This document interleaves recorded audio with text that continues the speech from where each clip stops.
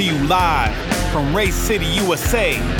It's Blind Spotting, the NASCAR podcast from a fresh, personal, and blue-collar take. Race reviews, race previews, the latest news, and more. And now, your hosts, Michael Colbreth, Andrew Coates, and Travis Sherrill. All right, welcome back for another exciting week of Blind Spotting. It's been 2 weeks since our Sean Woods interview, but we are coming back strong again this week with Lenny Miller. Lenny Miller is an acclaimed author and part of a very successful family, an African-American family, who owned a race team back in the 90s, and he has written a book, Racing While Black, How an African-American Stock Car Team Made Its Mark on NASCAR. That book has been out in hardcover for several years, soon to be released in paperback, and you can find it online as well. Amazon.com, great place to find the book. And Lenny is going to be calling in and joining us tonight, and we are so excited to have him on, and we're going to talk about just a wide variety of topics. I've heard some interviews from him before. He's been on C-SPAN, he's been on PBS, he's been worldwide, and quite a personality, and this is something that we've really been looking forward to. So thank you for joining us for episode 30 of Blind Spotting. After the interview, we will take a quick look back at Texas, at the two series that raced for points, and then also the All-Star race as well. And then we'll look ahead and see what we can predict for Nashville. Let's talk about what we might see, what we might not see, and I'm sure we will probably talk about Kyle Larson. Good gracious alive. That man is just on another planet right now. So, thank you for being with us. We're going to do the interview with Mr. Miller, and then stay tuned afterwards for our Texas review and our Nashville preview. So, we'll see you in just a few minutes. But before that, I want to say welcome back to Andrew Coates, who's been out of the country down in the Maldives. Did you have a wonderful time? We did. It looked like you did. It was a great time. It's good to be back, though. Did you get laid while you're down there? Or is that something they just do in Hawaii? I don't know. And you thought I was going somewhere else with that, didn't you? No, L-E-I-D. No, I did not. That is definitely Polynesian, but we did have a good time. Watched a lot of cricket, actually. Oh, okay. And some of the Euro Cup football. Yes. It looked lovely. The pictures. It looked like paradise. I mean, it was. It the whole island was maybe a quarter mile long, the whole island. And for those who don't know, the Maldives is a country of about 500 islands out in the middle of the Indian Ocean and pretty near the equator. So it was every day the forecast was 88 degrees and partly cloudy. That was every day. And Travis, how have things been going for you, sir?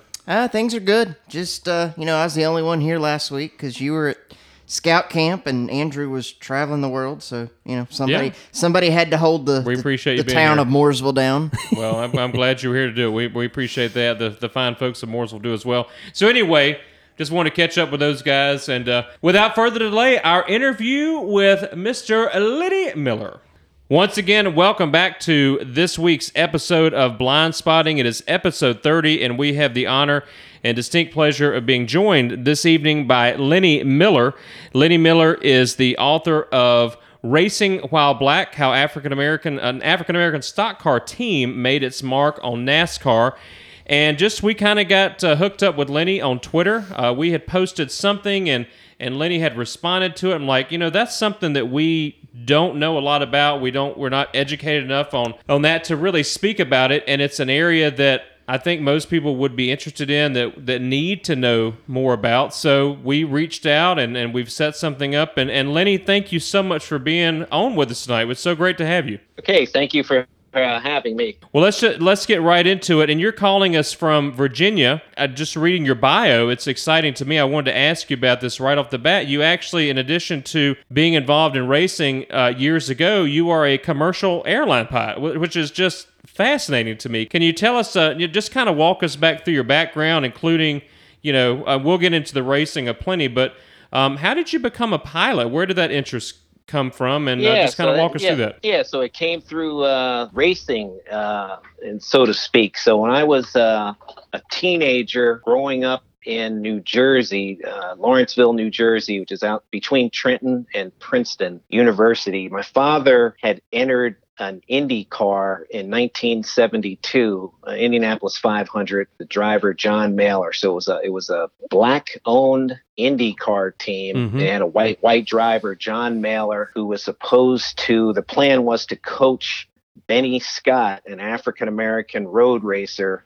It, at the time, was in Formula A, which was a road racing McLaren M10A V8 powered Chevy, 190 miles an hour. Right. Watkins Glen, Lime Rock, Riverside, all of that at that time. And then my father entered a car in the first Long Beach Grand Prix, which was Formula 5000, which is similar to Formula A. Raced against Mario Andretti, Al Unser, had Viceroy sponsorship. Jody Scheckter, David Hobbs were in that race. So I grew up with racing. So in 1976, this African-American aviation group called Negro Airmen International wanted to hear my father speak as a keynote speaker at the Trenton Mercer County Airport. And I would say 50 or 60 people were there, all pilots, African-American private pilot, and about 20 or 30 planes flew into the airport where my father was going to speak.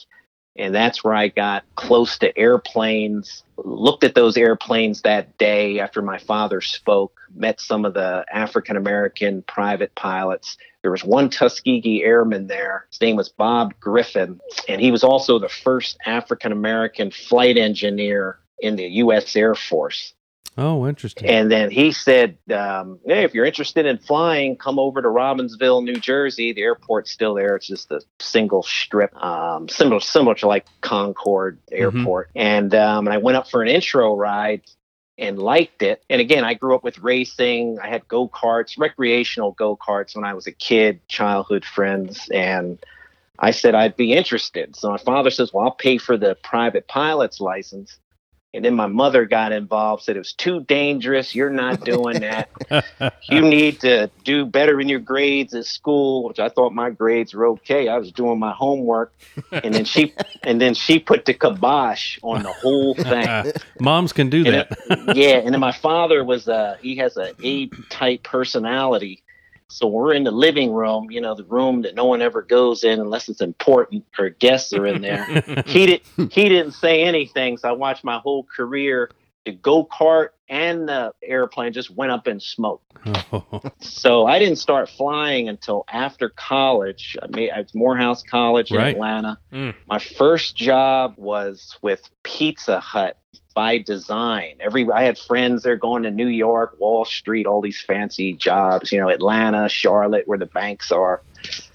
And like, why do you want Pizza Hut? Because I thought I would be interested in owning a Pizza Hut franchise and then over my lifetime have dozens of franchise spread across multiple states. And I got this idea from when I was in Atlanta. There was this group that owned 130 Arby's franchises, and he had a jet, and because these franchisers in like 9 different states, right? So I said I'm going to do the same thing. So I started taking flying lessons at Peachtree DeKalb Airport in Atlanta, and I'm talking to the flight instructors. I'm like, why do you guys flight instruct? Because you don't make a lot of money, and then if it's raining for a whole week and the students can't fly, you don't even draw any pay. So they said, well, we're building up time to go to the airline. So I said, you can do that? Like, I thought you had to go to the Navy or the Air Force. They said, well, that's one way to do it, but you can do it this civilian route. And, you get the commercial rating, instrument, multi-engine. So that's when I made a career change, and I was good at flying. And I said, I think I can do it. And then I moved back home at the time in Pennsylvania with my parents. And then my mother kind of said, you can give it a try. And then I drove a Frito-Lay truck in Philadelphia in bad urban areas. I mean, I can't believe I did it and didn't get robbed or something, because my plan was to have that job specifically to take every penny and put into my flight ratings at the airport. And I'm back in Trenton, New Jersey now at that airport. Right. My parents let me live at home rent free at 20. I'm in my early mid 20s. And then I went from 0 flight time to the airlines in 5 years. Wow. So I flew once I got my flight ratings, I did some instructing, and then I flew single pilot IFR in a Cessna 310R out of Pottstown, Pennsylvania, into upstate New York, Kalamazoo, Michigan at night. So Monday through Thursday night through the wee hours. Like I didn't get home till 4 o'clock in the morning. And then I flew with 2 regional airlines over a 2+ year period, and then to the major airlines. So the aviation progression is the same as racing. So you start out in a go-kart, you start out if you're on Formula Ford, if you're in Formula Racing, NASCAR, you start off with a Legends car or street stock, work your way to late model stock, try to get into the trucks. It's the same progression. It costs time, money, doing it the way I did it without going to the Air Force. Same setbacks, and it's very similar. Well, that's amazing. That's how I started. Yeah. And that's how I got started with the aviation. But my father raced a Volvo P1800 in the 60s. He actually drove that car to work. But the car, nice. the engine was balanced and blueprinted, radical for the street, but still legal. And he did it for fun on the weekends. Then he went to a 55 Chevrolet station wagon, 6-cylinder. It was a Corvette 6-cylinder from the first Vet, 1953. Wow. And he ran in a stock class. And then they went to a B stock class with a 1969 Yanko Camaro. And then my father got the idea of, hey, let's try to get an African-American driver in big-time racing. And he decided to go road racing. And that's when they went into the Formula A, Formula Super V, Formula 5000. So I grew up as a kid in high school, middle school through high school with all that big racing. And I've been to Road Atlanta, Lime Rock, Watkins Glen, Pocono. Trenton Speedway was still up when I was a kid. So NASCAR would come through. Northeast Modifieds would run at Trenton and Pocono. You know, I had all the autographs from all the drivers and the IndyCar side. I still have the autographs from the 70s from Richard Petty, Cale Yarborough, all those drivers. That's fascinating. It was pretty obvious reading the book that your dad was not only just because of what he did as a driver and, those experiences that you've just talked about, but it seemed like obviously had a pretty big impression on your life as a whole, right? I mean, tell us a little bit about, co-owning with your dad and the book, just so our listeners know, is called Racing While Black, subtitled How an African-American Stock Car Team Made Its Mark in NASCAR. Hardcover, paperback, you can find it online as well. In speaking with your dad, you and he seem to have a pretty amazing bond. Tell us what it was like for the two of you to sort of go out and become owners in the late models and then trying to work your way up in the NASCAR ladder. So we, at first, growing with the road racing, I really liked that.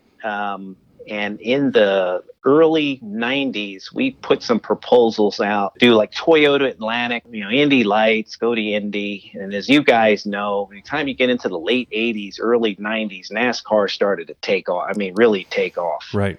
So we would go to the handful of corporations to propose road racing or IndyCar racing. They literally didn't want to hear it. Mm-hmm. They only wanted to hear NASCAR. Mm-hmm. So my father, we know racers around the country. We have eyes and ears everywhere. And then the promoter of the Sunoco Race of Champions, Joe Gerber, the Sunoco Race of Champions was a NASCAR Northeast Modified Championship race sponsored by Sunoco. And it was at Pocono annually. And it used to be in Trenton, like Speedway in the 70s. He said, hey, got a black driver at Agawam Speedway in Massachusetts, like in street stocks, and he wins races. He's at the right age. He was like 19. And my father went up to take a look at him and met him. And then we started pitching him to companies and then trying to figure out which route to take. And then we quickly learned that we had to go down to North Carolina. And then my father enrolled, his name was Chris Wood, so he's in the book. So my father enrolls him in a Buck Baker driving school with Buck Baker, was still there. This is the 1990-91 at Rockingham. Is that Rockingham, North Carolina Motor Speedway? Yeah. So it's Rockingham, and I went down for it one of the days and looked at it, and then Buck Baker said, oh, he's got talent, he's coachable, he could do this. And it always gets down to the money. Right. So then we finally got Chris down there in 1993, 94. We had to get him a job. he never really interviewed. It's like he worked his car dealer in Massachusetts. There's a scene. I have to interrupt you. You describe an amazing scene of seeing him in his first suit. He forgot his tie. You had to go get him a tie. Yeah, all of that. I'm talking to strangers. I'm like, but I was comfortable growing up with my parents. I mean, I think I'm sophisticated. I'm comfortable with all types of people of all walks of life. And I'm just comfortable. So I just want to achieve this goal of getting Chris. He's got to get settled in the Charlotte area. Mm-hmm. So we finally get him a job. And I describe all this in the book. So he's working at a Ford dealer, right? Ford, in Lexington, North Carolina. Driving a Chevy. It was ridiculous. All these conflicts. So then I meet this gentleman, Tom Cotter Communications. So he was on Hudspeth Road, that's right near the Charlotte Speedway. Mm-hmm. Walking distance. Darrell Waltrip's shop. It was right there. Western Autos across the street. Right. So I see an article about him in a magazine. I say, hey, Tom, this is what we're trying to do. This is who I am. Can I come down and talk to you? It looks like you're tied in with sponsors and companies. So we come down, and then he directs us, you guys need to start out at Concord. There's Ernie Irvin was up there. Jack Sprague, I think, was still there when we started racing. He was like starting to go over into the truck series, like maybe the first year, like 95, 96. Right. Then I met the Furs that owned the track. So Henry and Yvonne Fur, they were happy to see us. I told them what we were trying to do. And they said, we got race shops on the property. Here's a driver, which I describe in the book. He's from Wisconsin. Everyone all over the country is like descending on Charlotte. I mean, from California all over the right. place. It was almost like Hollywood. Everybody's coming to Hollywood trying to be an actor. So he's getting divorced. This one gentleman has a shop at Concord. So he wants to sell the car. It was a late model Sportsman. He was running it at late model Sportsman. The only difference between a late model stock and a Sportsman was the engine. And this is a non-NASCAR track. So they're running a dry sump. The only things like dry sump and some other odds and ends are a little bit different. And then I just felt comfortable with the Furs, and they gave us support, and we got the shop. Bought the car. Father and I are just using our funds like everyone else. Use your own. And this is before I was married, so I could stroke checks without other eyeballs looking at it. And then, Father and I are racers, so you start getting the fever. Like you're down there in North Carolina, and it's like a place we want to be. And you're meeting people, and there's reactions. I describe in the book, especially being like no one knows who you are. Then you show up, being an African American. At first, everyone takes like a double take. Right. They're like, you guys know what you're doing or getting into. And I thought it was interesting how you describe in the book about the front desk staff at the Hilton getting to know you and just saying, y'all would kind of be crazy to come down here and do this, with all these kind of good old boys and everything. And it's a fascinating scene throughout the book as you kind of get to know them.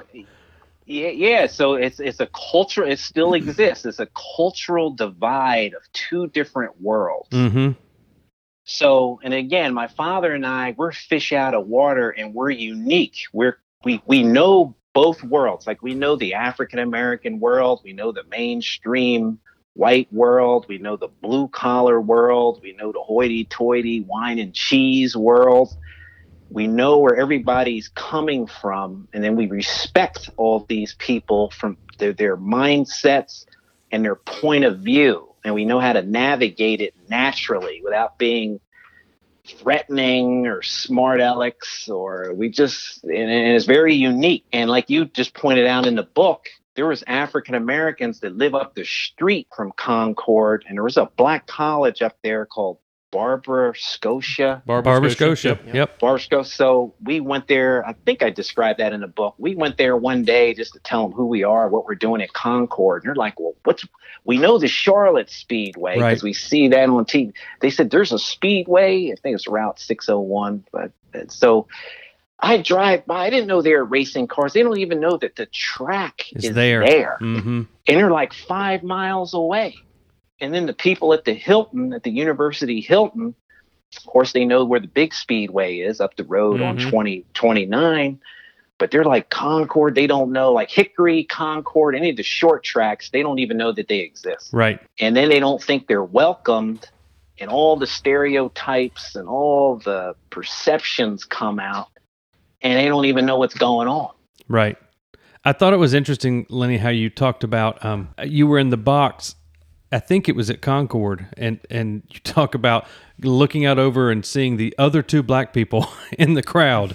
And it paints that picture of, people who are newer to NASCAR today, while it's probably as diverse as it's ever been, but still has a long way to go.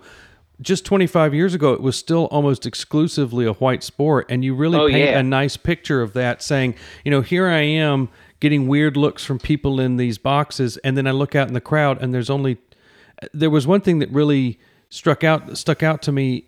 You mentioned one friend I think you had who was a black gentleman and married or dating a white woman, and they would sit in different rows so people didn't think they were together. Oh yeah. And that I just that was just heartbreaking, right? I mean, that it's some, in not so distant past that people didn't feel like that even just going to enjoy an auto race, they didn't feel like they could kind of be who they are and who they were. And you talk about one of the drivers, was interested or had a white girlfriend, and they got weird looks, and that wasn't so long ago. And it's changed. It's gotten a little better. I don't think it's 100%, but it's a lot better than it was. Every decade, it gets that.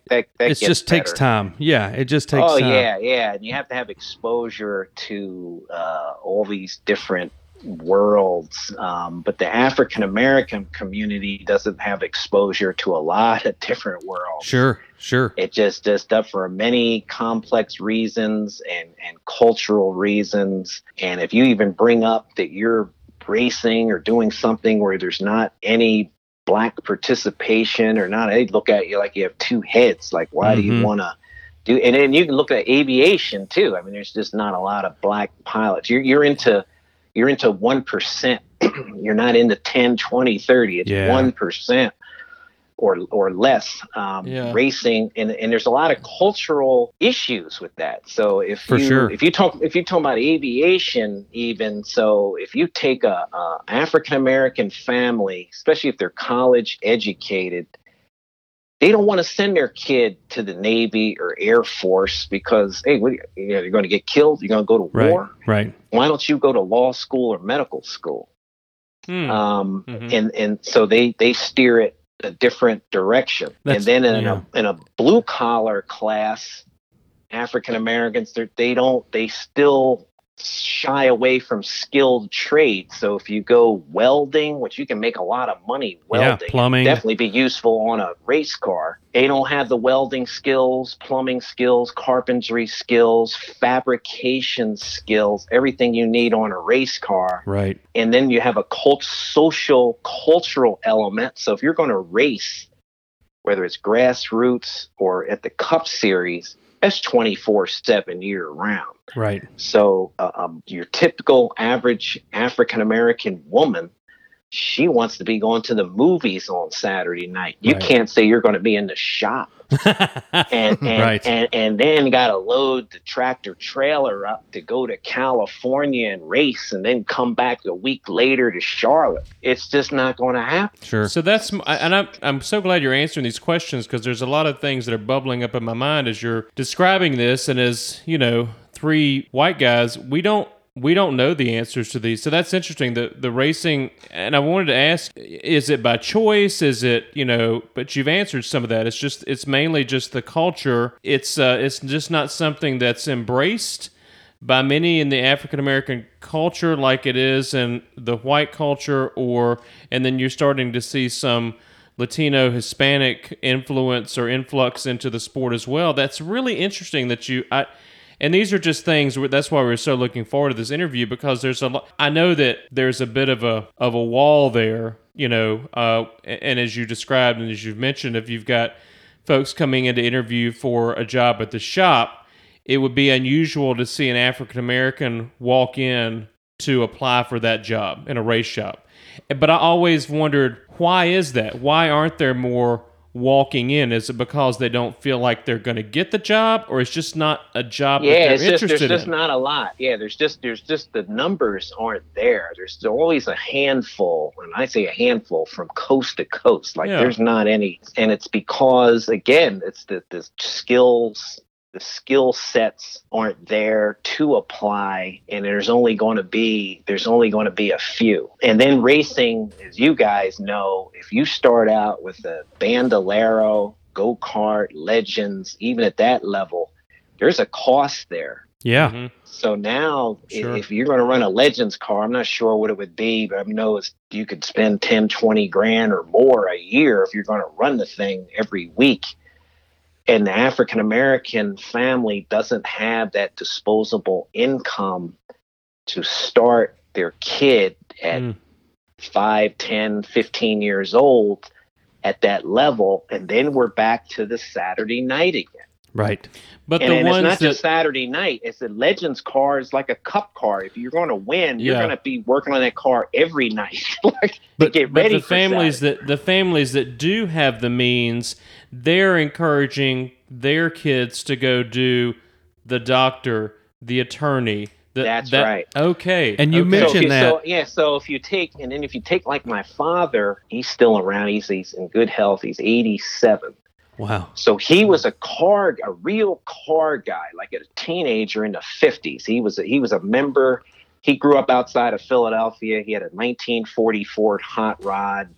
He would read Hot Rod magazine. They're just coming out on the newsstands. Then he was a charter member of Barris Customs, which George Barris designed the Batmobile for TV, right. the car, all of that. But he couldn't, being an African American at that time, and he's coming out of college in the late 50s, he couldn't get a car dealership like Rick Hendrick or Penske and then start building up an automotive empire because you just couldn't do it at that time.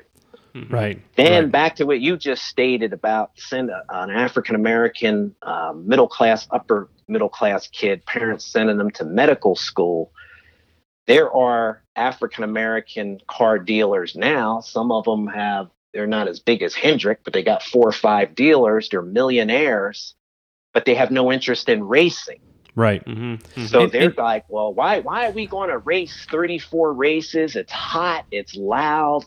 We just want to go to Italy on vacation with our private jet. We don't need to do that. Right. And we're not interested in it. And I think you mentioned at some point both close friends and family of yours were kind of like, why are we spending all of our money racing? We could be, living a little more of a lifestyle, a bougie lifestyle, right? As opposed to you guys taking all of our savings and house down payments and stuff and trying to put a car around Concord Motor Speedway. Yeah. And then my father and I, being real car people and racers, well, we're just like all the other racers, and probably like you guys, we like the smell of the fuel, the sound, what it takes to prepare a car, which a lot of any casual fan, they really don't realize the work that goes to prepare a car. So if you don't appreciate what it takes to prepare a car, you can't really fully appreciate the race.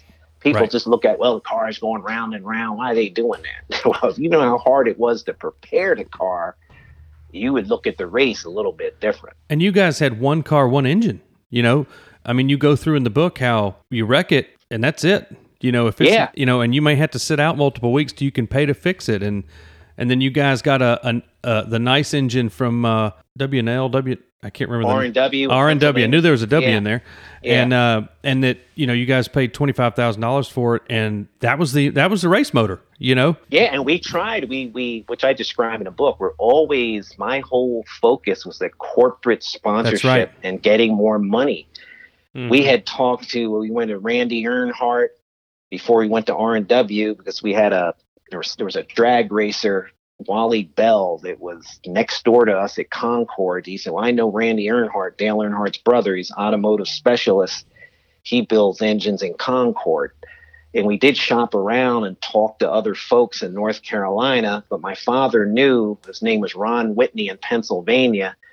He can build all types of classic car engines and racing engines. He did some sprint car engines, road racing engines. So we started with him because we knew him for many years and were comfortable. My father and I were never concerned about developing the relationships and allies, which we did in North Carolina. We just needed more money. Yeah. And we focused on the money. I mean, and I knew that when we walk into these shops, you're going to get some funny looks here and there.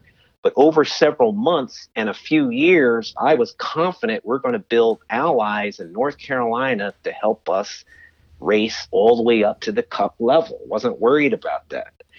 And then the southern states, because of the history, there's a bad stigma because of the history of the country. So you got slavery, you got civil rights, all this stuff, down south, especially up through the 60s and 70s. But from our experience coming from up north, we went to Flemington Speedway. There's speedways upstate New York, New England, California.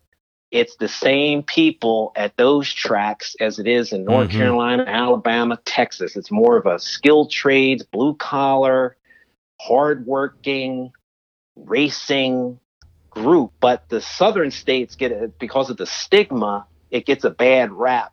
Right. When the same group, and I grew up in Flemington, New Jersey, at a dirt track, 5-8 mile dirt track with New Jersey people at the track is the same.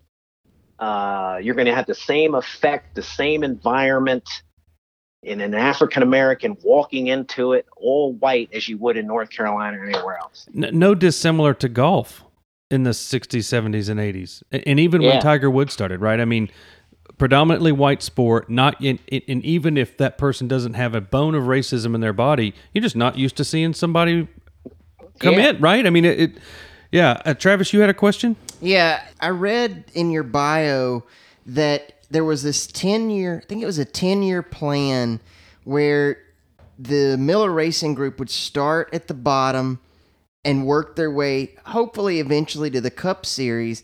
But in 2005, you guys won a track championship, and then you stopped. Was that because of sponsorship? Was it because of you were burned out?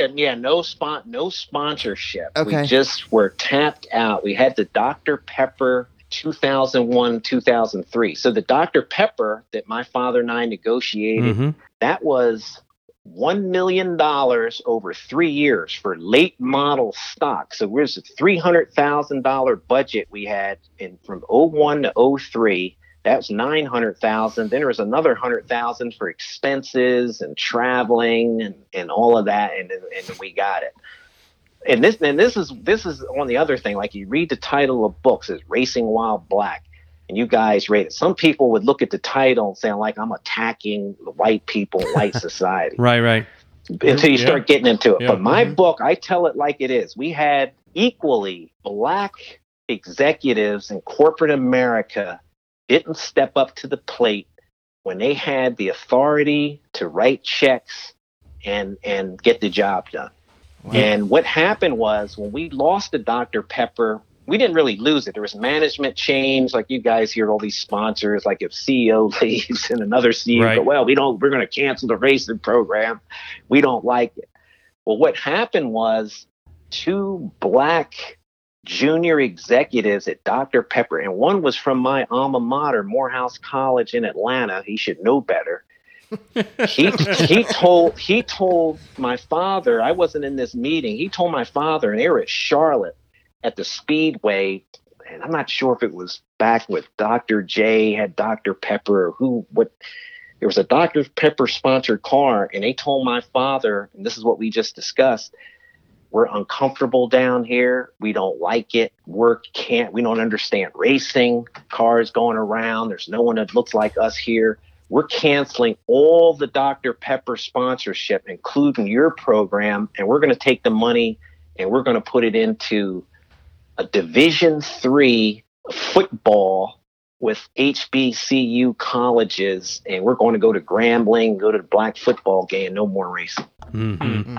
It's interesting you bring that up, Lenny, because I think one of the themes throughout the book, you're talking about how difficult it is at the grassroots level to secure funding. You're walking into these boardrooms, you put proposals together. You knew Bob, who knew Stan, who knew Billy, and then by the time that you get around, those people have now changed, and then the replacement doesn't know who you're talking about. And you guys are constantly politicking, pounding the pavement, that kind of stuff.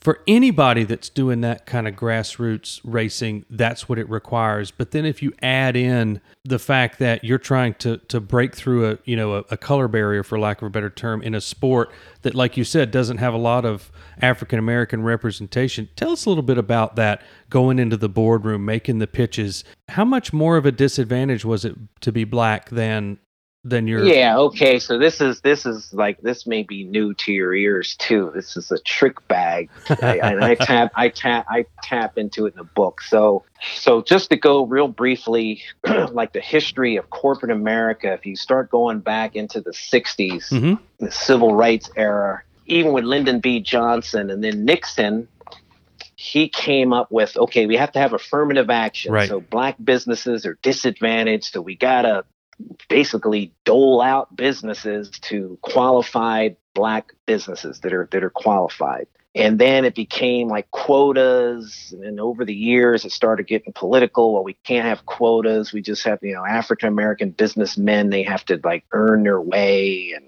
all of this stuff. And then starting in the 70s with affirmative action, they would have these black executive jobs called vice president of public affairs. Mm-hmm. By the time we got to the 80s, it was vice president of minority affairs and community affairs. Then it became diversity. Yep. Now it's diversity and inclusion. Yep. So this is what happens. So my father and I go in, we'll get in front of the decision maker. And some of these corporations are heavily involved in auto racing. Some are not. We went to the oil companies, Exxon Mobil, Sunoco. They're various companies from all over the country. So when we propose, hey, we have this race team. We're African-American owners. We got an African-American driver. This is who attends the track. It's grassroots. There's not a lot of television. At Concord, they did have a delayed TV. I forgot it was a cable channel in Concord at the time, and they showed it on like Tuesday night or something like that. So you got eyeballs there. And then not a million people looking at it, but you have thousands or something like that. Soon as we say we're African-American owners, or then the driver is African-American, oh, this isn't marketing. This is diversity. I said it's diversity in one sense, but if the diversity group in this company doesn't have a budget, they don't have a budget for anything, and they don't have a budget for racing. It's marketing. We have a marketing plan. Oh, no, we disagree with you. I'm going to send you down to Shirley Jones down the hall, right, to diversity and inclusion, and then we go talk to her or him, and they're like, wow, this is interesting. You guys got a lot of nerve. Yeah. You're going down racing like NASCAR. And then in so many words, you guys are beyond my thinking. I'm not going to rattle the tree and lose my $250,000 a year job. And good luck to you. Right. And then we're out the door. And it would happen over and over again, because those groups, at least through our time, through 2006, and I don't think they've changed. They're set up for the company to have photo ops, look good in the press, dole out some donations to some black colleges and schools and community stuff. But there's no 400,000 or 4 million or 20 million for racing. Right. That it's in marketing. And where the CEO has to sign off on that stuff. And that was happened to us over and over again. We would get pigeonholed.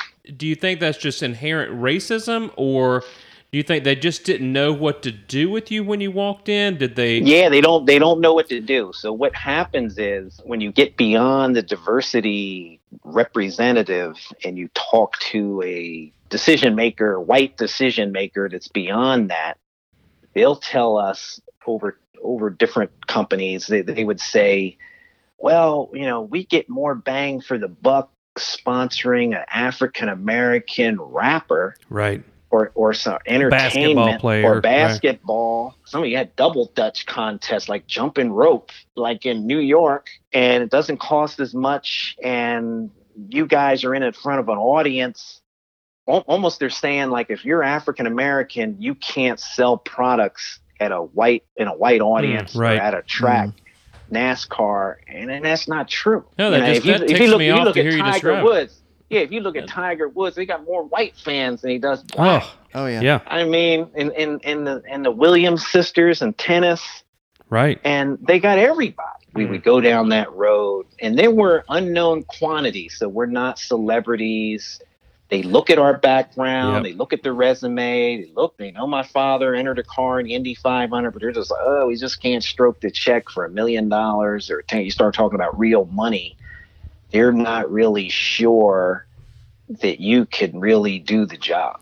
Yeah, and someone who works in big corporate America, you're a commercial pilot. You probably touched on it, seen it as well, is that the number one thing corporate executives want to avoid is risk. And when you walked in the door, it just screamed risk for a number of different reasons, not necessarily because you were black, but because, like Michael said, they didn't know what to do. They didn't know how to handle it. And it worked against you. I would imagine that if a white, grassroots team walked in, it wouldn't be shoved over to the diversity, executive in that case, right? It would be a yes or no, and then you go on your way. Right. But it's interesting how that came to be. I do want to ask you this question. I thought this was a very provocative thought. You talked about Willie T. Ribbs coming down in '78, and you said in the book that it might have inadvertently set the integration of NASCAR back a few years. Would you care to expound on that at all? I just say he had a chance to.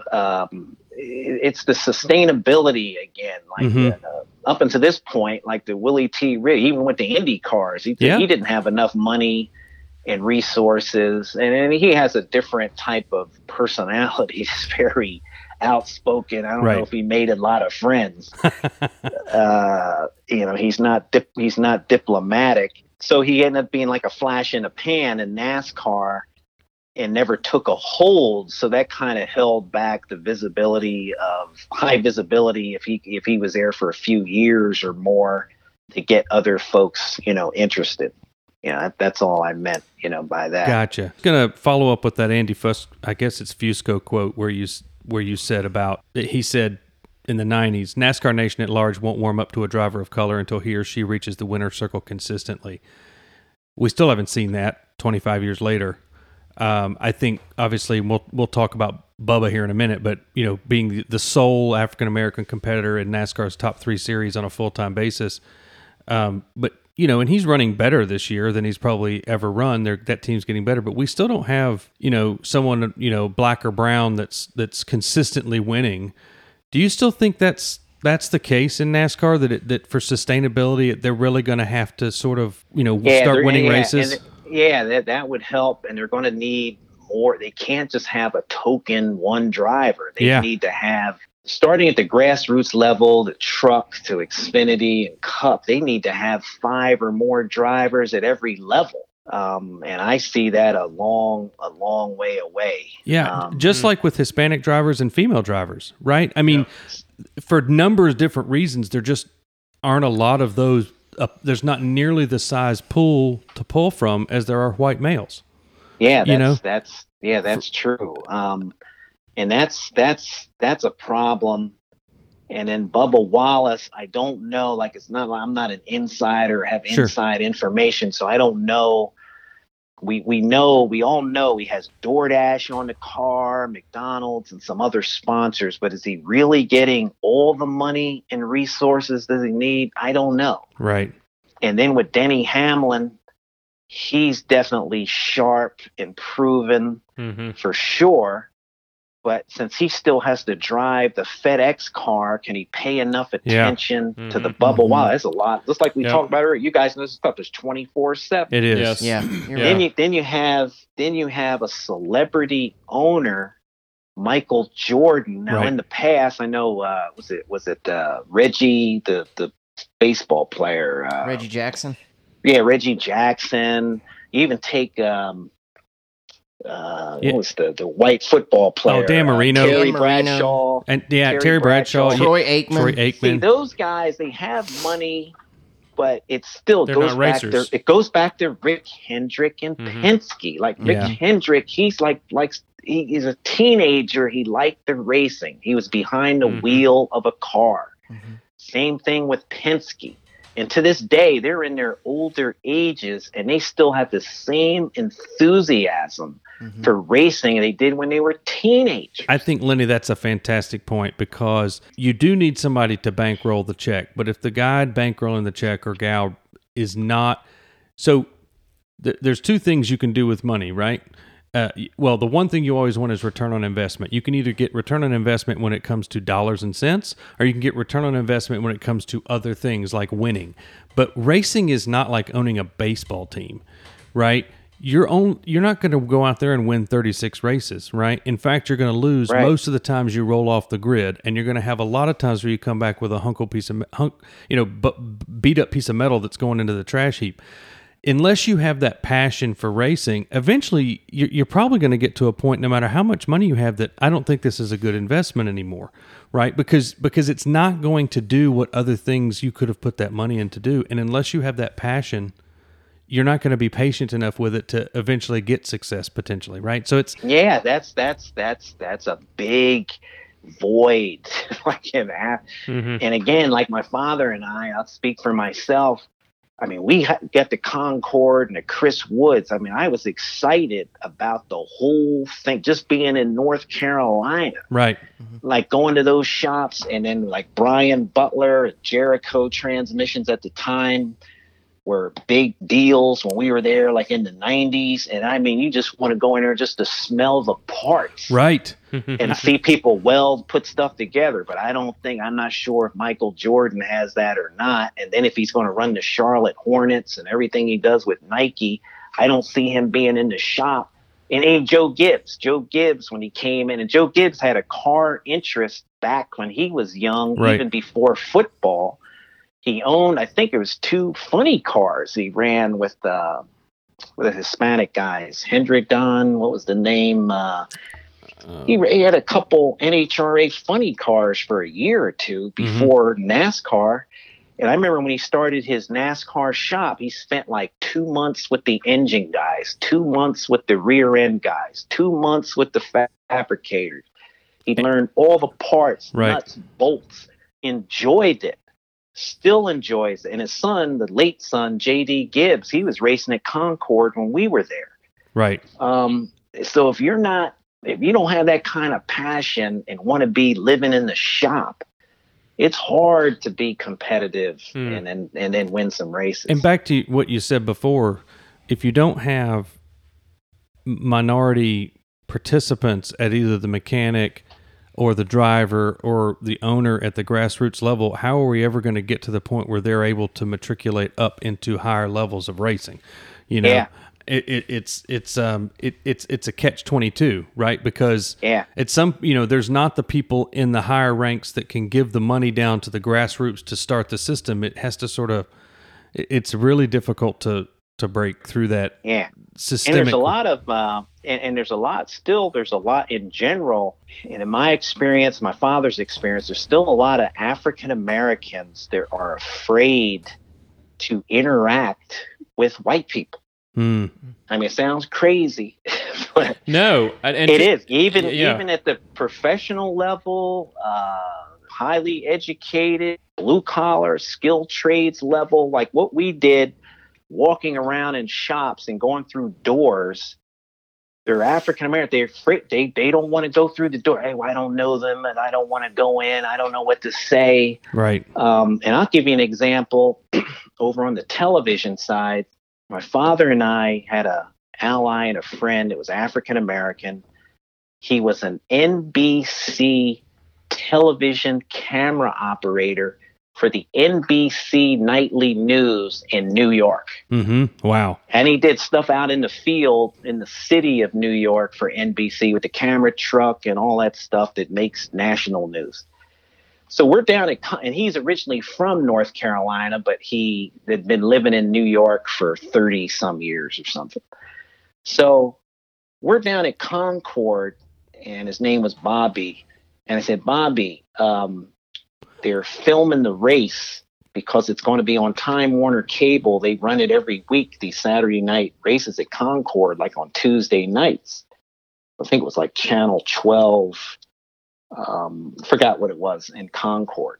So you got two camera guys, TV guys in the TV van, and they're from North Carolina.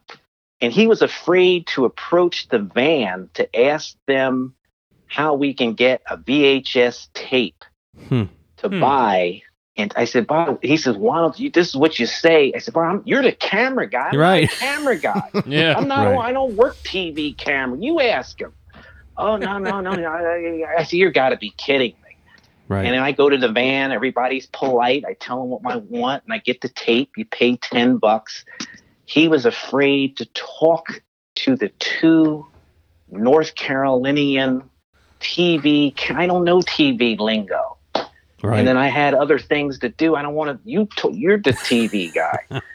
You get the tape. So if you don't have the confidence and the comfort to interact, that's not going. You're not making it. Right. Now, had it been, and Travis, I hadn't forgot you got a question, but again, the more we talk, the more things. Had it been two black guys from North Carolina, do you think it'd have been comfortable, or was it? Yes, and that's another thing you brought up that you identify. I forgot. I live this every day, and I forgot. If it's black on black, there's a 100% comfort level. And then some African Americans have a split personality. They'll talk looser and different to another African American, but talk more serious and stiff upper lip with a white person. Mm-hmm.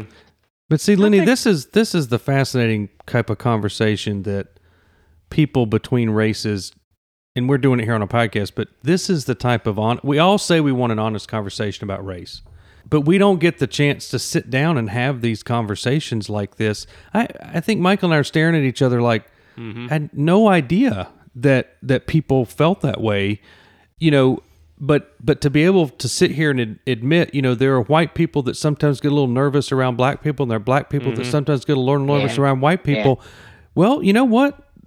That's okay to feel nervous, and it's we but if we don't ever acknowledge those feelings, how are we ever going to get to the point where we can work through them? And I think I appreciate your transparency and honesty. Yeah, I don't know. The only way you can do it, which is not a good idea, you'd have to have World War III. Yeah, where everybody's in the U.S. Army, all races, all socioeconomic levels in a foxhole together. Battle of the Bulge in Germany, you'll get to know each other real quick. But other than that, society's still segregated, not so much by race, it's segregated by socioeconomic it's by status. Class. That's exactly right. And they don't know, and they don't not comfortable. And then my father and I, we get frustrated because we're like 1,000% comfortable. We're goal oriented. I mean, you got to get the car. I can't deal with all that stuff. How are you going to make it? Right. Yeah. Right. Well, I don't think a lot of people will be comfortable doing this. I don't think there's probably too many, NASCAR racing podcasts that they're having this discussion, and it's not. We didn't know what we were getting into, but it was something we felt like we wanted to that we wanted to know more about. It was fascinating to us. This is a story that needs to be told. It's to Andrew's point, it's a conversation. More of these conversations need to be had, and I think we're being frank and honest with each other and respectful, underlined respectful, and then we can make some progress. But unfortunately, there are probably not too many people that are going to have this conversation. Maybe we'll start something. Maybe this lights a spark in the world of racing, or like, oh my gosh, look at this. What are these guys doing? Why don't we do this more often? Well, why don't we? We should. Yeah, why not? There's no reason we shouldn't. Travis, you've been waiting patiently. Yeah. So I want to take you back to last year, specifically. We'll start at Martinsville. June 10th, Bubba Wallace comes out to driver intros wearing a Black Lives Matter t-shirt. Fast forward to, I believe it was the weekend after that, or maybe the weekend before, I can't remember. NASCAR comes out and says that the Confederate flag will no longer be permitted to be flown at its racetracks. Fast forward a week later to Talladega on Sunday, June 21st. There is what they thought was a noose found in Bubba Wallace's garage stall, and it turns out that it wasn't. And then on Monday, the race was rained out. They ran it Monday. The drivers pulled together, pushed Bubba's car to the front of the grid. I know that's a lot, but what were your initial reactions to all of those things? And then have those reactions changed a year later now that you've had time to process all of that? Yeah, so the flag, the Confederate flag, I mean, when we raced down in the grassroots areas in the 90s, I mean, the flag would be around, you would see them on the trucks and license plates. Mm-hmm. And that's part of the environment. So that from an African American perspective, the flag is offensive because it's a symbol, and the symbol, maybe the symbol's different, but from an African American point of view, it has like racial undertones because it was the flag in the Civil War and all of that. So they get it's offensive.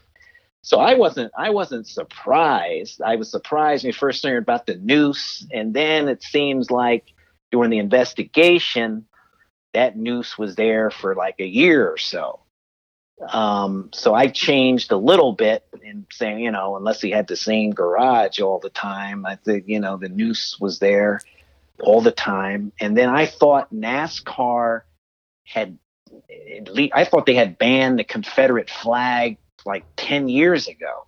Mm-hmm. And then they were kind of using this as a platform to kind of renew it and say, oh, geez, we banned this flag. And they kind of announced it, again.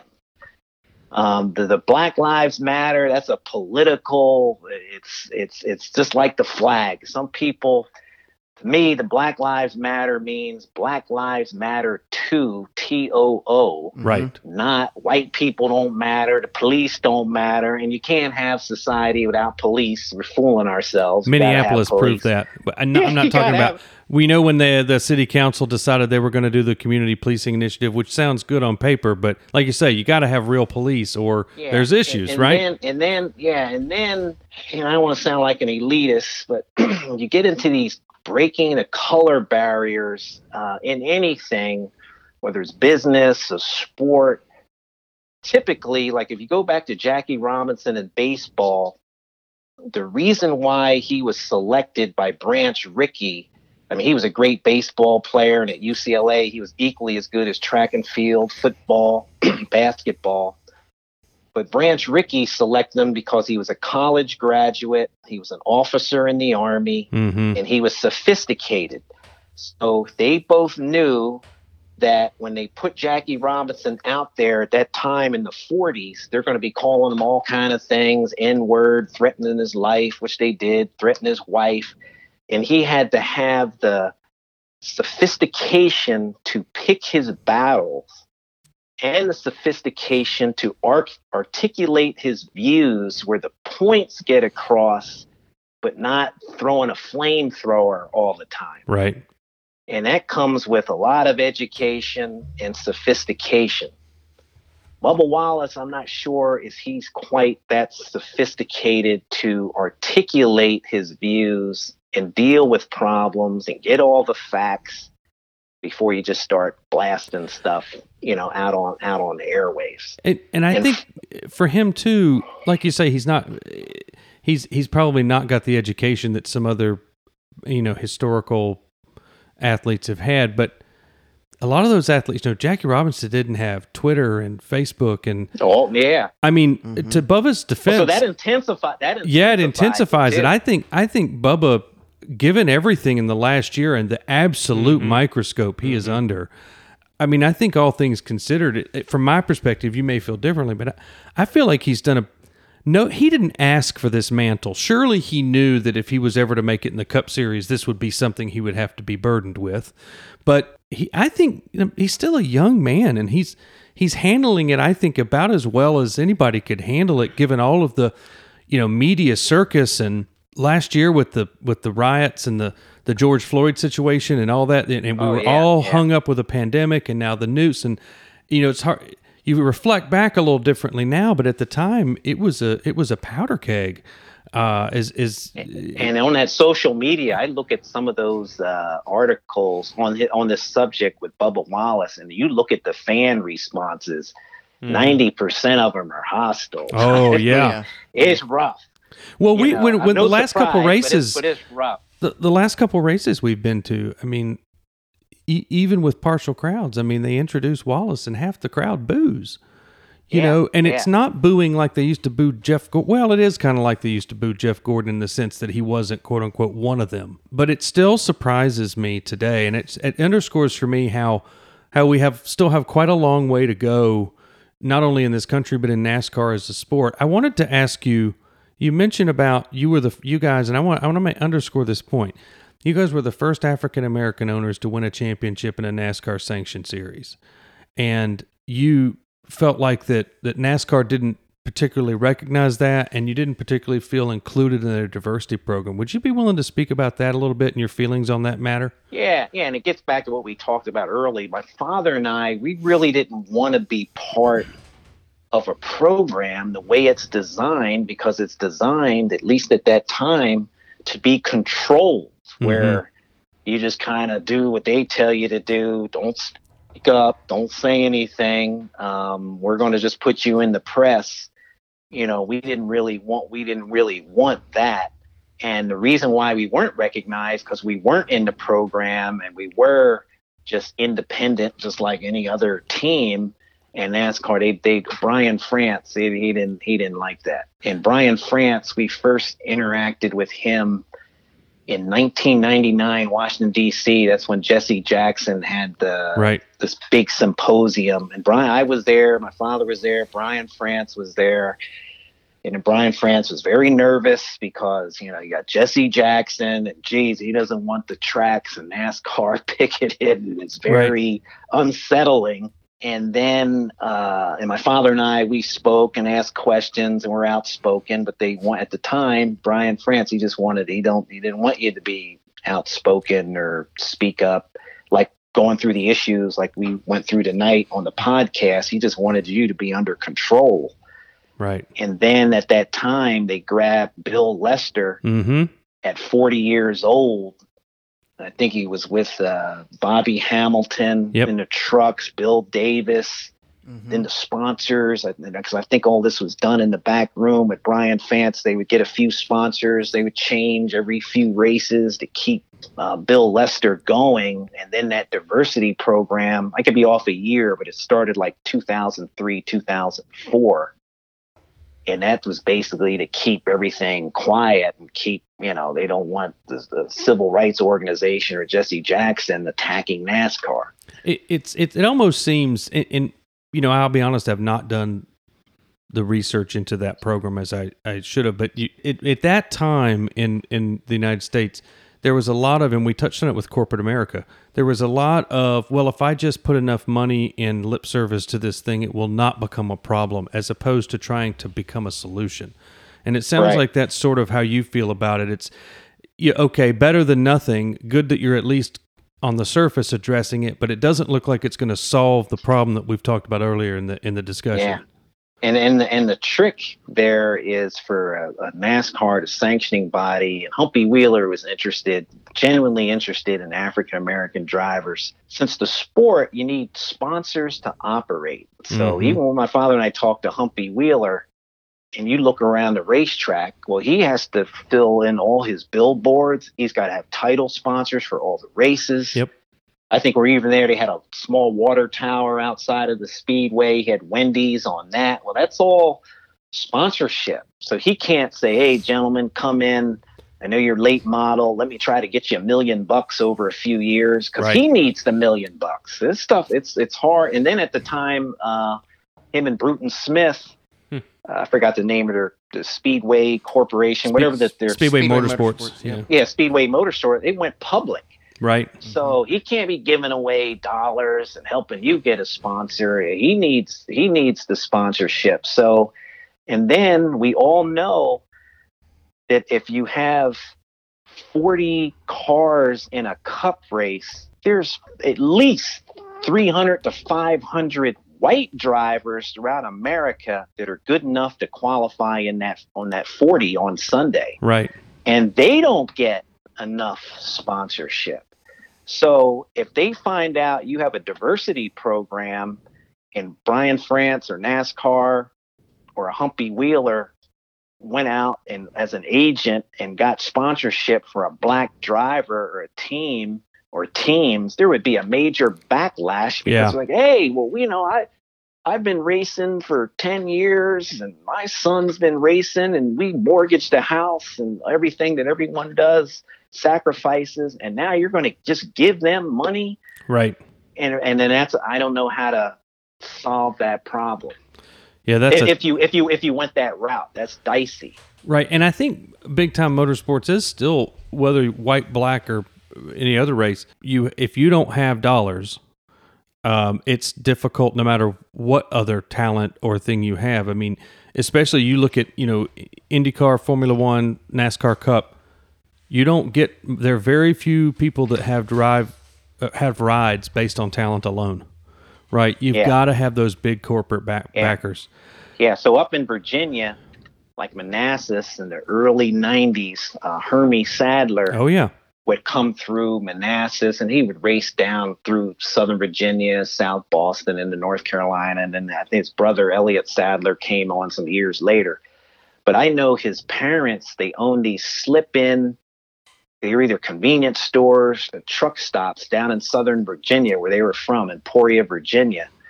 So those family businesses definitely could comfortably finance a late model. Right. And that's what we're talking about, like an African-American, they don't have the business, they don't have anything to work with. And then if the ones that do, they're sending their kids to medical school. That's right. Where the Sadlers, and Hermie Sadler, he could drive. They had that Virginia's for Lovers, that Bush car. That's right. I mean, he did some good driving back then. He had a nice personality. But they had the family business working for him, and that's pretty much what you just outlined. Lenny, we really appreciate your time. We've been going on for a conversation for quite a while here. If you wouldn't mind indulging us in one more question each, and then we'll let you go. Okay, that sounds good. So you mentioned Tiger Woods a couple different times in the book, and I think one of the neat things for people is you tell some stories about Jackie Robinson and Tiger Woods and that kind of thing.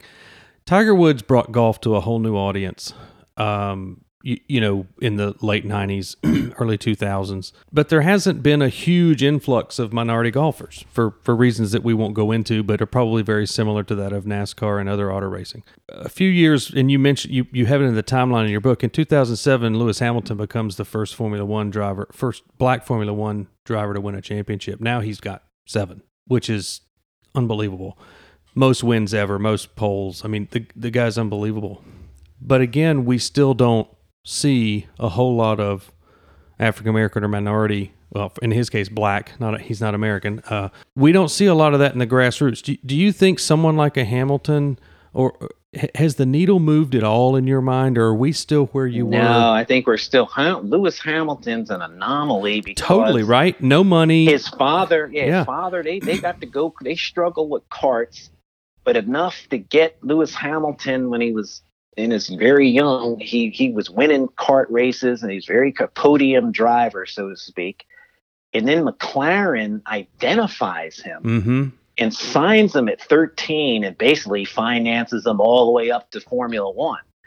Well, that's very rare. I don't know, except for if you get into a family situation, like we mentioned, Sadler is one example out of dozens. They have a business and they get their kids, they get them up as high as they can with family money, and then hopefully a sponsor or team picks them up from there. Right.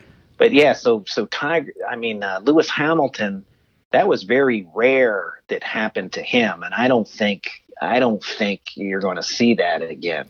I also especially think, with a black driver. I also think there's a little bit of the Obama effect, and what I mean by that is, well, once we had a black president, once we've had a Formula One champion that's black, once we've had a Tiger Woods, now there's parity, there's equality, right? There's no more issues, right? Because look, it's been successful, and sometimes I actually think that even hurts in the long run, because it's like, well, why do we need to help African Americans or other minorities? You've already got Tiger Woods and Lewis Hamilton or whatever. Yeah, and everything's not, and that's the same thing with the golf. And the golf, still, if you get in the urban areas, even though the golf courses are not too far away, they're in suburbia, it's still far enough. Yep. Some parent, if they're single parent, it's even harder. But even with two parents, they got to get them to the course. It's expensive. It costs some money. Green fees, even at a public course. Right. At the clubs, everything, and it takes a better part of a day by the time you get there, play, and get home. And then again, if you're going to be good at it, then you got to play golf every day. Well, there's a reason soccer is the number one sport in the world. All you need is a ball made out of plastic bags and two places that you consider the goal, and you can play. Everybody can play it. It's a level, pardon the pun, it's a level playing field for everybody, at least in terms of developing those basic skills and whether or not you love and have the passion for the game. Almost similar with basketball or football. You can learn how to run and catch and that kind of thing. But auto racing, golf, those kind of things require so much more. There's so much more of an entry, quote unquote, fee to get in, right? You don't just have a go-kart and a track to run it at and that kind of thing. And you can travel. You have to travel. Even some of the go-kart tracks, anywhere in the country, sometimes you got to drive 2 hours to get to them. They're not just around the corner, unless you just happen to live near one. But you have to get on the road. Right, Michael. Last question. Yep, I was just going to ask, racing related. What are some of the favorite places that you've been? What are some of your favorite tracks? Or is there a race on the schedule that, man, I really look forward to seeing this race? Is there a race that you haven't been to that you'd like to go to? And I'm going to open that up to any form of racing that you'd like to delve into. It doesn't have to be NASCAR. Just speak to that. The NASCAR. I have been to several of the big Cup races at Charlotte. I've been out to Phoenix, and I like all those tracks. And it seems like NASCAR though has the best flavor when you're in North Carolina, like the heart of the industry. It just has a different buzz. It has a better buzz than most places, even Georgia. Like it's just, I don't know, North Carolina's the heart of the industry. It's where the shops are located. It's just something about the feel of it. And then a track that I haven't been that I'd like to go to would be Monaco. Oh, I'll go with you. Formula One. Let's all rent a yacht. I had to fill up my 5 coffee cans with $100 bills to make it. But that would be a place I'd like to go at least one time. Yeah. I think we can concur with that. Yeah, agreed. All right, thanks for answering that. Travis?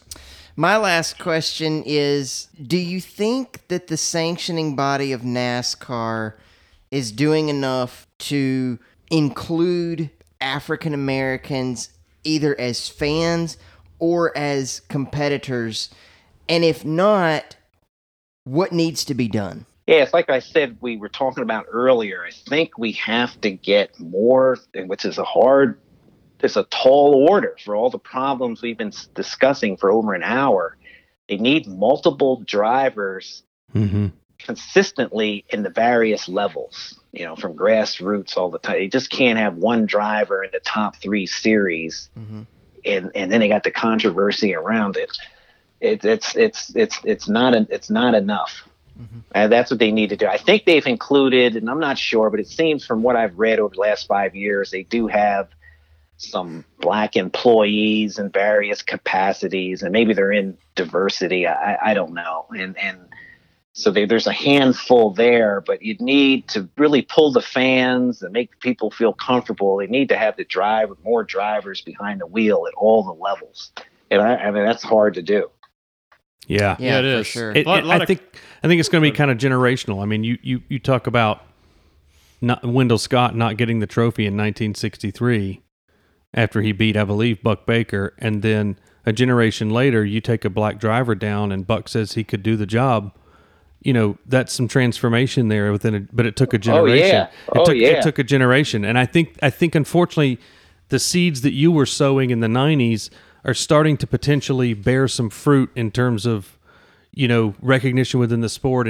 And maybe by the time Michael and my kids are our age, you'll be looking out on the NASCAR field and seeing, 20 white guys, 12 Hispanic guys, and 8 black guys, kind of essentially the makeup of the country, right? That would be sort of the ideal, right? Yeah, that's the idea. But it can't happen on its own. We all have to push and find ways to support the inclusion and also for motorsports inclusion as a whole, right? I mean, it's a very expensive business regardless of your race, but if we can get a whole new set of communities being interested in, like you said, the sound and the noise and the smells, that can only do good things for not only sport and NASCAR, but motorsport as a whole. That's correct. Yeah.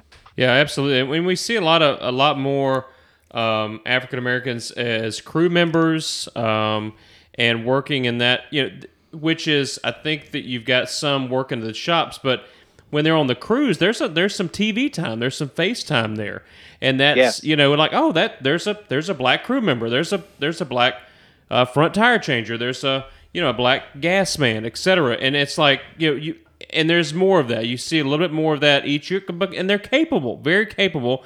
And right.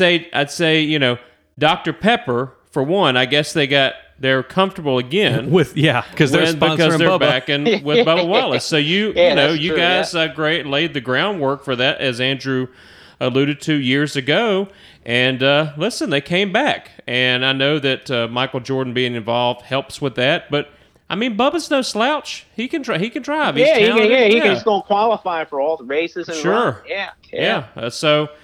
But I think you're right. Got to have more coming up early and getting involved. And to Andrew's point again, I think that when our kids are our age, I think it'll be we'll see a little bit different. The fans on the fan side of thing, it was unfortunate. I think it was at Charlotte.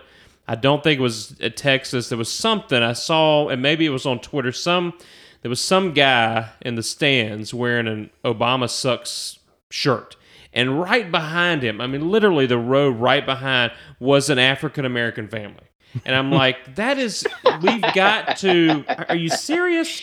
Yeah, why are you crazy. wearing that to a NASCAR race? And how unlucky was that family to be sitting behind that guy? Yeah, but I bet he felt so uncomfortable. But I'm sure, and I hope he did. I do too. I hope he did. And we've got to stop doing crazy, stupid, ignorant things like that. It's just there's no place for it. I will say where I'm encouraged though, what encouraged me about that scene is 25 years ago when you and I started going to races, do you know how many black families we saw in the stands? That's true. 0. Yeah, right. None. And so sure. that's a two-sided coin. Yep. While that guy hopefully stewed in it for 3 hours, the good news is a black family felt comfortable enough and loved motorsport enough. And maybe one of those 2 kids or 3 kids will go and do something in motorsport. And right. And hopefully that shirt did not deter them from coming back again. I hope not. For sure. Hope not. But Lenny, this has been... It's been exceptional. Again, we didn't know what we were getting into. Neither did you. and neither did you, but thank you for being willing to come on with us. And I know we would have a good conversation, and the point of view is different. Some of the details are eye-opening. It's just amazing. For sure. Absolutely, yeah. And so the book is Racing While Black, How an African-American Stock Car Team Made Its Mark on NASCAR, and it's been in hardcover for quite some time, and then just released in paperback. Is that correct? Yeah, paperback comes out next month, July 21st. Okay, and if I know Andrew well, you read this book probably. Yeah, you can get it on Amazon. Yep. You can, and it's. Oh yeah. You can get it on all of the digital platforms. And it's a good read. You tell it in it's not a book written in sort of an academic way. I don't mean that in an offensive way. What I mean is that you tell it in the way that the story unfolds. It's relatable. And it's almost like a novel. You feel like you're there. It's a page. Like you're there. Yeah, it's really Really tough. I wrote it at a time when the details were fresh in my mind. We got down there to Concord 94. I started writing in 99. I had it finished in 2000, but it didn't come out till 2010.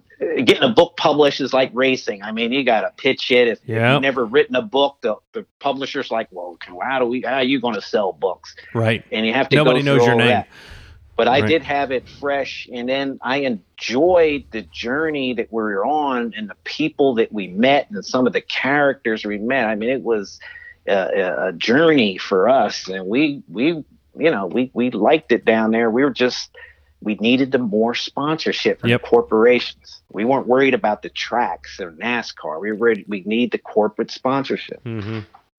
Well, you broke down some walls. You made some progress, and you were brave enough and courageous enough as a family to come and do that when it took a lot of courage to do that. So, we applaud your efforts and your family's efforts, and we, are glad that you did it. I had to stay away from that sweet tea and the fried chicken down there. Ryan's Buffet. That's Southern the Ryan's, cooking. That Ryan's. That chicken pot pie they used to have at Ryan's. Man, I could just make a meal out of that. I ate way too much of that. And the sweet iced tea. You're halfway through with a glass. The waitress said, "Let me give you some more." Let me give you more, and you get addicted to it. I will say, we all three hail from Mooresville, which I know you're very familiar with, having been down here. But really appreciated that even though our sleepy little town isn't much, you gave it quite a nice description. And and then that's where the shops are. Yeah, and you talked about going to that chassis setup seminar, I think, and Performance Boulevard, and going to. I'm assuming it was Lancaster's Barbecue, because you talked about having parts on the wall and all that kind of stuff. So kind of neat to read about our hometown in a published book. It was.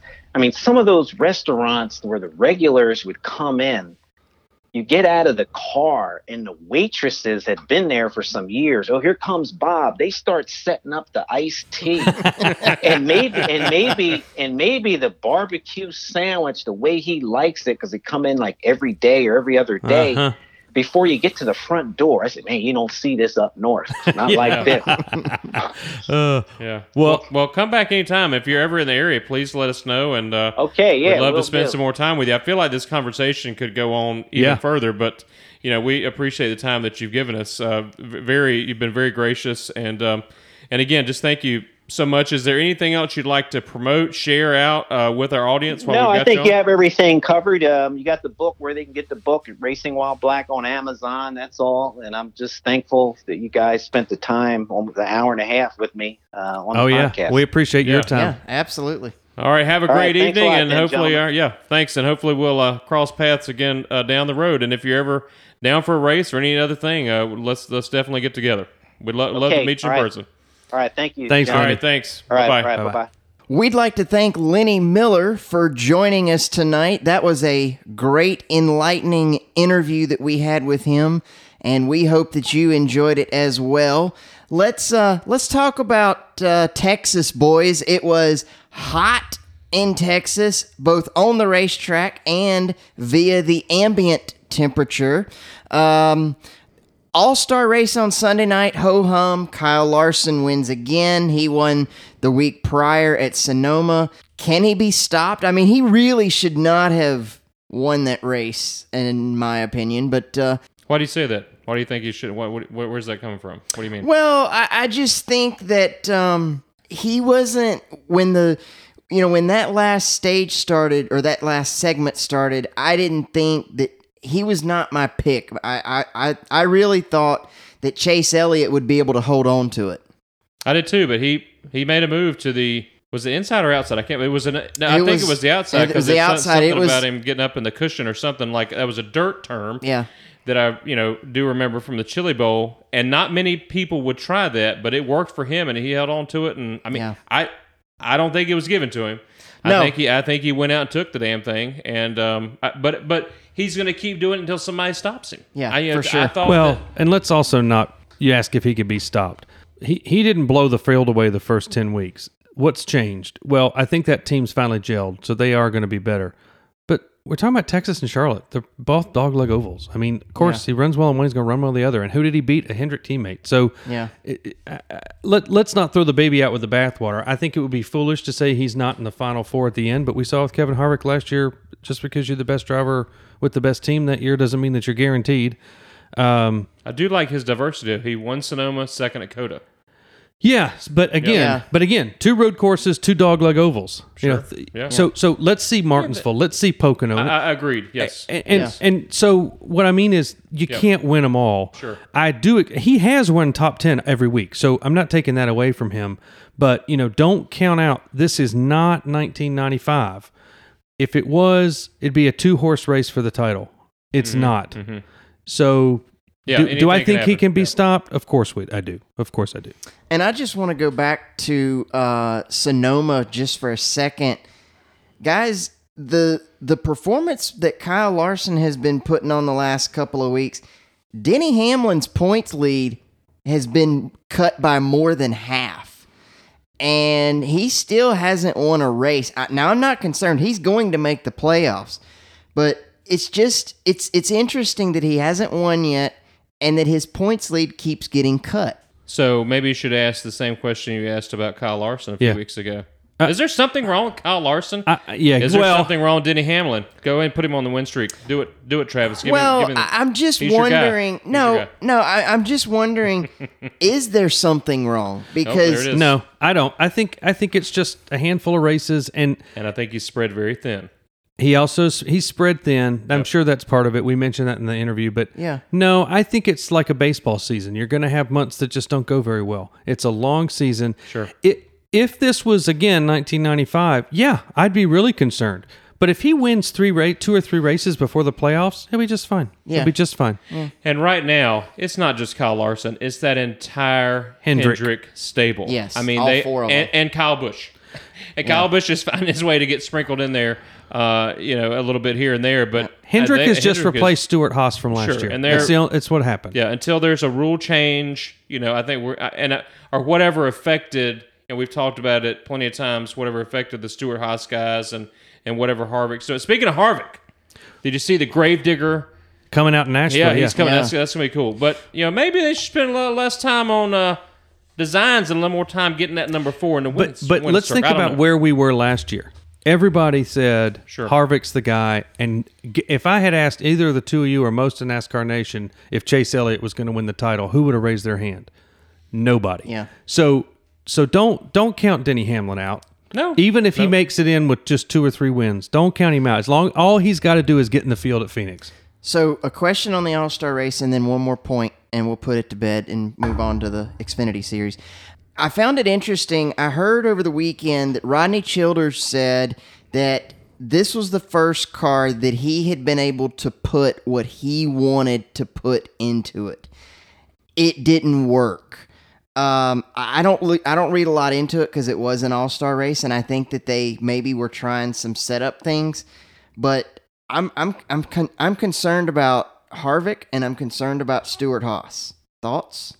Well, Stuart Haas hasn't run particularly well all year. I think some of the tweaks they made have cost him a lot of downforce. I think if you look at where Harvick was successful last year, it was at tracks that were high downforce tracks, and I think he smoked them. No, I mean, again, maybe it's not going to be their year, but everybody's going to get reset next year. So, to be honest, if I'm Rodney, I throw whatever at it because I applaud him for trying something different. The only thing you got is time on is Kevin Harvick's age and how much longer he wants to do this. Yep. Yeah. But for Rodney, he's not going to hang it up at 45. That's crew chiefs. He may not want to be on the road every week, but he's not going to stop racing and retire. Right. I do want to ask though, what do you guys think about it being in Texas and not on the week before the 600? Is it good? Change it? What do you do? I don't have a problem with it not being the week before the 600, but I don't think it needs to be. It needs to move around every year, and I think it needs to go to places that NASCAR doesn't hold an actual sanctioned race at. Like, for instance, run it at Stafford. They proved this past weekend with the SRX series, which, by the way, if you didn't watch that, watch it this weekend. It's phenomenal. They proved that they can put on a heck of an event. And Tony had him throw the caution because it got boring. Yes. And I didn't get to watch any of it, but it sounds like it was good. Eldora's an option. I mean, there's a lot of different options, but no, the All-Star race doesn't need to. I don't have a problem if it goes to Texas eventually again, but it doesn't need to stay there. What did you think of the format? 6 segments, 100 laps. Interesting. I found it enjoyable to watch. It's a gimmick race. It's a spectacle. It's it's that, and it was that. Do you know what I wish they could figure out? And they could do it. I wish they could figure out a way to do like they do in golf and put a foursome together of drivers that normally compete against each other. I would love to see 6 cars randomly chosen with 4 drivers. So you know who makes the field, then you have a random draw, and let's say that there's 18 participants. 6 cars, 3 drivers to a car. Each driver drives a different segment. And then you start the final, and you can start the third, the second stage based on the stage 1 points and whatever. There's some obviously fundamental issues with seat size and all that kind of stuff, but it would be really cool if you could watch. That's why people like the SRX and people loved IROC, is because you could put drivers and compete against each other with what you knew was the same equipment. I think it would be fun to find out a way to team up drivers, and you can't do it in their own cars because that's no fun. But to watch them have to get in a car that's not set up for any of them, that's what makes Rolex fun. It's not a car set up just for them. Yeah. And if Rolex can figure out how to get them in and out of a seat, why can't NASCAR? Yeah. I think that would be a fun format. Sure. What I'd like to see, and you'll never see it, I'd like to see the playoff drivers from the Cup Series, the playoff drivers from the Xfinity Series from the previous year, and the playoff drivers from the Cup Series. So that's 38 teams. They battle it out, but you have an overall winner, and then you have an overall class winners. I think that would be kind of like a Grand Am series, kind of like the Rolex. I think it would be an intriguing race, and I think it would give the truck and Xfinity teams something to look forward to. Something to look forward to. Yeah, exactly. Otherwise, I'm beginning to wonder, and we'll see what happens next year if the All-Star race is running its course. Yeah, I've thought that for some time now, actually. And especially when you think about, they ran 100 laps and had to go all the way to Texas to do it. Yeah, especially if you're not an organization that has an Xfinity team already there. And if you were in the Open, you only ran 50 laps. Yeah. I'm afraid it's not interesting. In fact, it's my least favorite thing. Everybody likes the Bud Shootout because it's kind of a preview of the Daytona 500, even though they're different cars, physically different cars when they get to the next weekend. And we've not had racing for 3 months. But I find it boring. I don't know, Michael, what about you? And just another reason drivers can get hurt. Yeah, I agree. I don't have anything else to add to that. It just it gets a little mundane. And yeah, it's another opportunity for folks to get hurt. I mean, I don't have anything else to add to that. I am interested to see what transpires this coming weekend. It's a lot of unknowns. Yeah, a couple more points I wanted to make. Kyle Busch wins his 99th Xfinity race. If he wins one of the next 2, he's never racing again, he said. That's not true. He has backslid on that statement. I'm sure he has. It's not him. It's actually Samantha. So the car has sponsorship sold through next season. Yeah, and he has to drive and it to keep it. he has to drive it in order to keep that sponsorship. So fans, for those of you that thought, he's going to win his 100th at Nashville and we'll never see him again in the Xfinity Series, that's not going to happen. Well, doesn't put a lot of faith in his own abilities then, because if it's 5 this year and 5 next year, he only needed 3 out of those 10. Well, that's true, but he should have thought better than that. I think maybe he didn't think about that. I think that the team was like, well, he'll run them if we have sponsorship. Just give us the sponsorship. Yeah. John Hunter Nemechek wins his 4th race of the year at Texas. Now, that is one, being the Truck Series, where we know there's not near as many competitors. Who's going to beat him? I was going to say, tell me who's going to beat him. I mean, besides himself. Well, that's the thing. It's not going to necessarily guarantee equipment failure or somebody bumps into him. Yeah, Sheldon gets a little too aggressive. The only thing other than chance that's going to derail him is himself. Yeah. There's nobody that's got equipment or talent to the level Busch of him. When he's racing. Well, he can't race at Phoenix. Yeah. Good. I'm okay with it. One final thing I wanted to say: kudos to NASCAR on Fox. Their portion of the Cup and Xfinity season has come to a close. They did a great job. Boyer had a great first year in the booth, I thought. For sure. Looking forward to the folks at NBC taking over this Same weekend. crew as last year, right? Yep, same crew as last year. And so it's going to be fun. It's almost sad because it means the season's about half over, which is hard to believe. But let's look ahead to Nashville. Gonna miss you, Jamie Little. Well, you might see her on a truck brock. She might be in Nashville this weekend for the truck race. Oh, that's right, FS1. Okay, yeah. I'll have to tune in then. Truck race Friday night. The truck and Xfinity cars haven't been to Nashville Super Speedway, which is 1.3 miles for 10 years. Concrete track in Lebanon, Tennessee. They haven't I've been to a horse show there once. I actually competed in a horse show there in Lebanon, Tennessee. Yourself? I've been there. You were the horse? Wow. Yeah, I rode myself. Yep, okay. Sure did. That's a whole nother episode. But yeah, I did. It's a quaint little town. It's headquarters of Cracker Barrel as well, I believe. Okay. So that's interesting. So the trucks... Snap it. The trucks are going to run on Friday night. The Xfinity Series is going to run Saturday afternoon, Cup Series Sunday afternoon. I don't know what we're going to see. I know that I believe tire wear is going to be a big deal this weekend. I know the more that they run on the track, the less tire wear will become an issue. It's concrete surface as well. Yeah. So it should rubber in pretty well. And the good thing is that they are going to have practice and qualifying for all three series this weekend. What's it similar to? Dover? Similar to Dover, but it's bigger. It's a mile and a third. It's actually owned by Dover Motorsports. How about that? So they're the ones who shut it down 10 years ago. So and Alex Bowman. I recall that there was decent racing at this place before they closed it. That's why I was surprised it closed. I remember. It was one of the few standalone events for the trucks and Xfinity. I can't remember where the Cup was when they did it. Pocono, probably. They were typically in Pocono. Yeah, because they would do Pocono. And the trucks, there was 1 year where the trucks were in Texas, the Xfinity cars were in Nashville, and the Cup cars were in Pocono. And I want to say that Nashville got replaced by Iowa. Yeah, I believe so. And I believe if my memory is correct, Kyle Busch ran all three races that weekend. Is he running truck this weekend? He is not. He's just running Xfinity and Cup. So, Truck Series, Friday night, 8 o'clock, FS1. Xfinity Series, Saturday, 3:30 on NBCSN. And the Cup race is Sunday at 3:30 on NBCSN. Father's Day Sunday. I liked the Sunday night race for the All-Star race. I wish we would get more Sunday night racing, but... Agreed.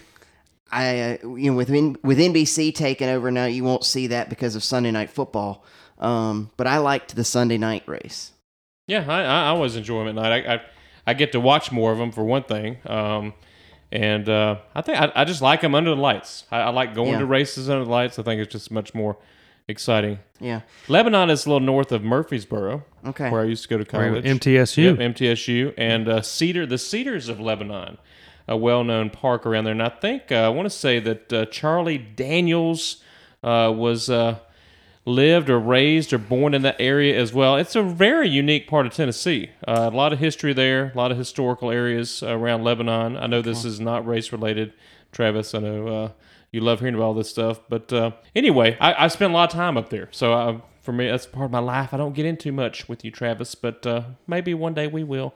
So we're ready to make some picks. And it's exciting because the Cup race is sold out. 40,000 seats. All of them are sold. Yeah, and I saw Texas is taking more grandstands down, by the way. I don't know if you saw that. They're taking about half of them down. They're going to go down to about 75,000 seats. Yeah, they can't sell it anymore. That's plenty. All right, who's going to win this weekend? I'm going to let you boys... Andrew, go first. Who won at Dover for the trucks? They didn't run. I don't think they didn't run. No, they didn't run. I mean, who doesn't say Nemechek? I mean, every week. Ben Rhodes, Austin Creed. I mean, Sheldon Creed. Austin Creed. Sheldon Creed. Austin Hill. I like Austin Creed. That's good. Austin Creed. Oh, I'm tired. Let's see. I don't know. Zane Smith. I don't know. I honestly don't know. Does anybody else have a pick? Haley Deegan. Oh, I'd love that. I'd just like her to get a top 10. I think one of the Gillilands will do well. Oh, are both in it?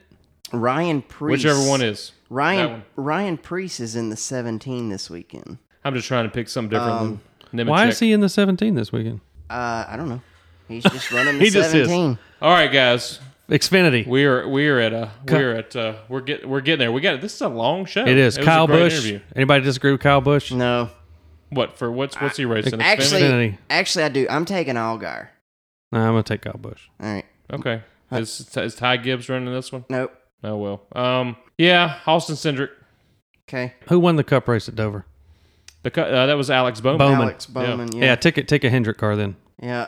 Maybe we should take Alex. Pick a Hendrick. The last time we took Alex in our fantasy league, he finished like 45th. I'm actually gonna go with Martin Truex Jr. this weekend. Okay, you hadn't heard much from him lately. Maybe or anybody else that's not Hendrick related. Yeah. Somebody take Larson. Who's gonna do it? Everybody but us. Apparently. Everybody but us. All right, who you taking? We're banking on this. I don't know. Alex Bowman again. Why not? Okay, Andrew. I'm gonna take Byron. All right, Lord Byron. All right. Well, William. I don't have anything else. Y'all got anything else? That'll do it. No. It's been a heck of a show, man. I think we fit it all in tonight. We've got a lot in there. All right. Well, enjoy the racing from Nashville this weekend. Again, remember trucks on FS1. Xfinity and Cup on NBC Sports Network. Yeah, NBC. And until next week, when we have an interesting podcast. It's a joint podcast next week with In the Marbles. My name is Travis Sherrill for Andrew Coates and Michael Colbreth. We will see you next week and enjoy the racing from Music City.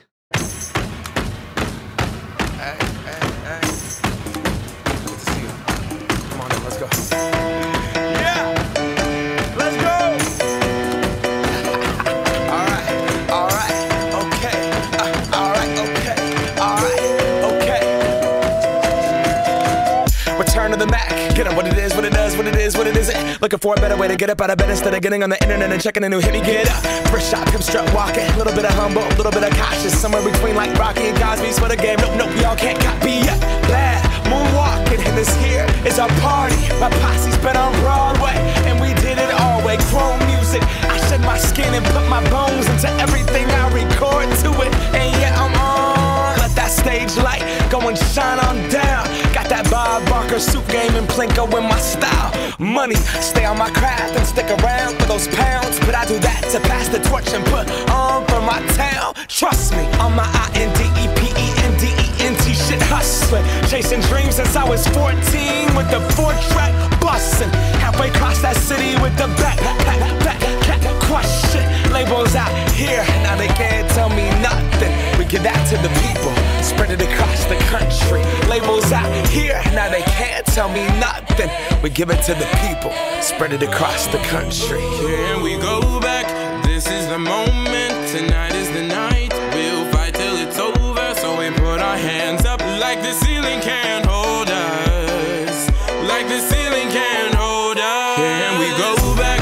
This is the moment, tonight is the night. We'll fight till it's over, so we put our hands up like the ceiling can't hold us. Like the ceiling can't hold us. Nah, can I kick it? Thank you, yeah. I'm so damn grateful. I grew up really wanna go fronts, but that's what you get when Wu-Tang raised you. Y'all can't stop me. Go hard like I got an 808 in my heartbeat. And I'm eating at the beat like it gave a little speed to a great white shark on shark week. Raw, time to go off, gone. Deuces goodbye. I got a world to see. And my girl, she wanna see Rome. Caesar make you a believer. Nah, I never ever did it for a throne. That validation comes from giving it back to the people. Now sing this song and it goes like, raise those hands, this is our party. We came here to live life like nobody was watching. I got my city right behind me. If I fall, they got me. Learn from that failure, gain humility, and then we keep marching. Can we go back? This is the moment, tonight is the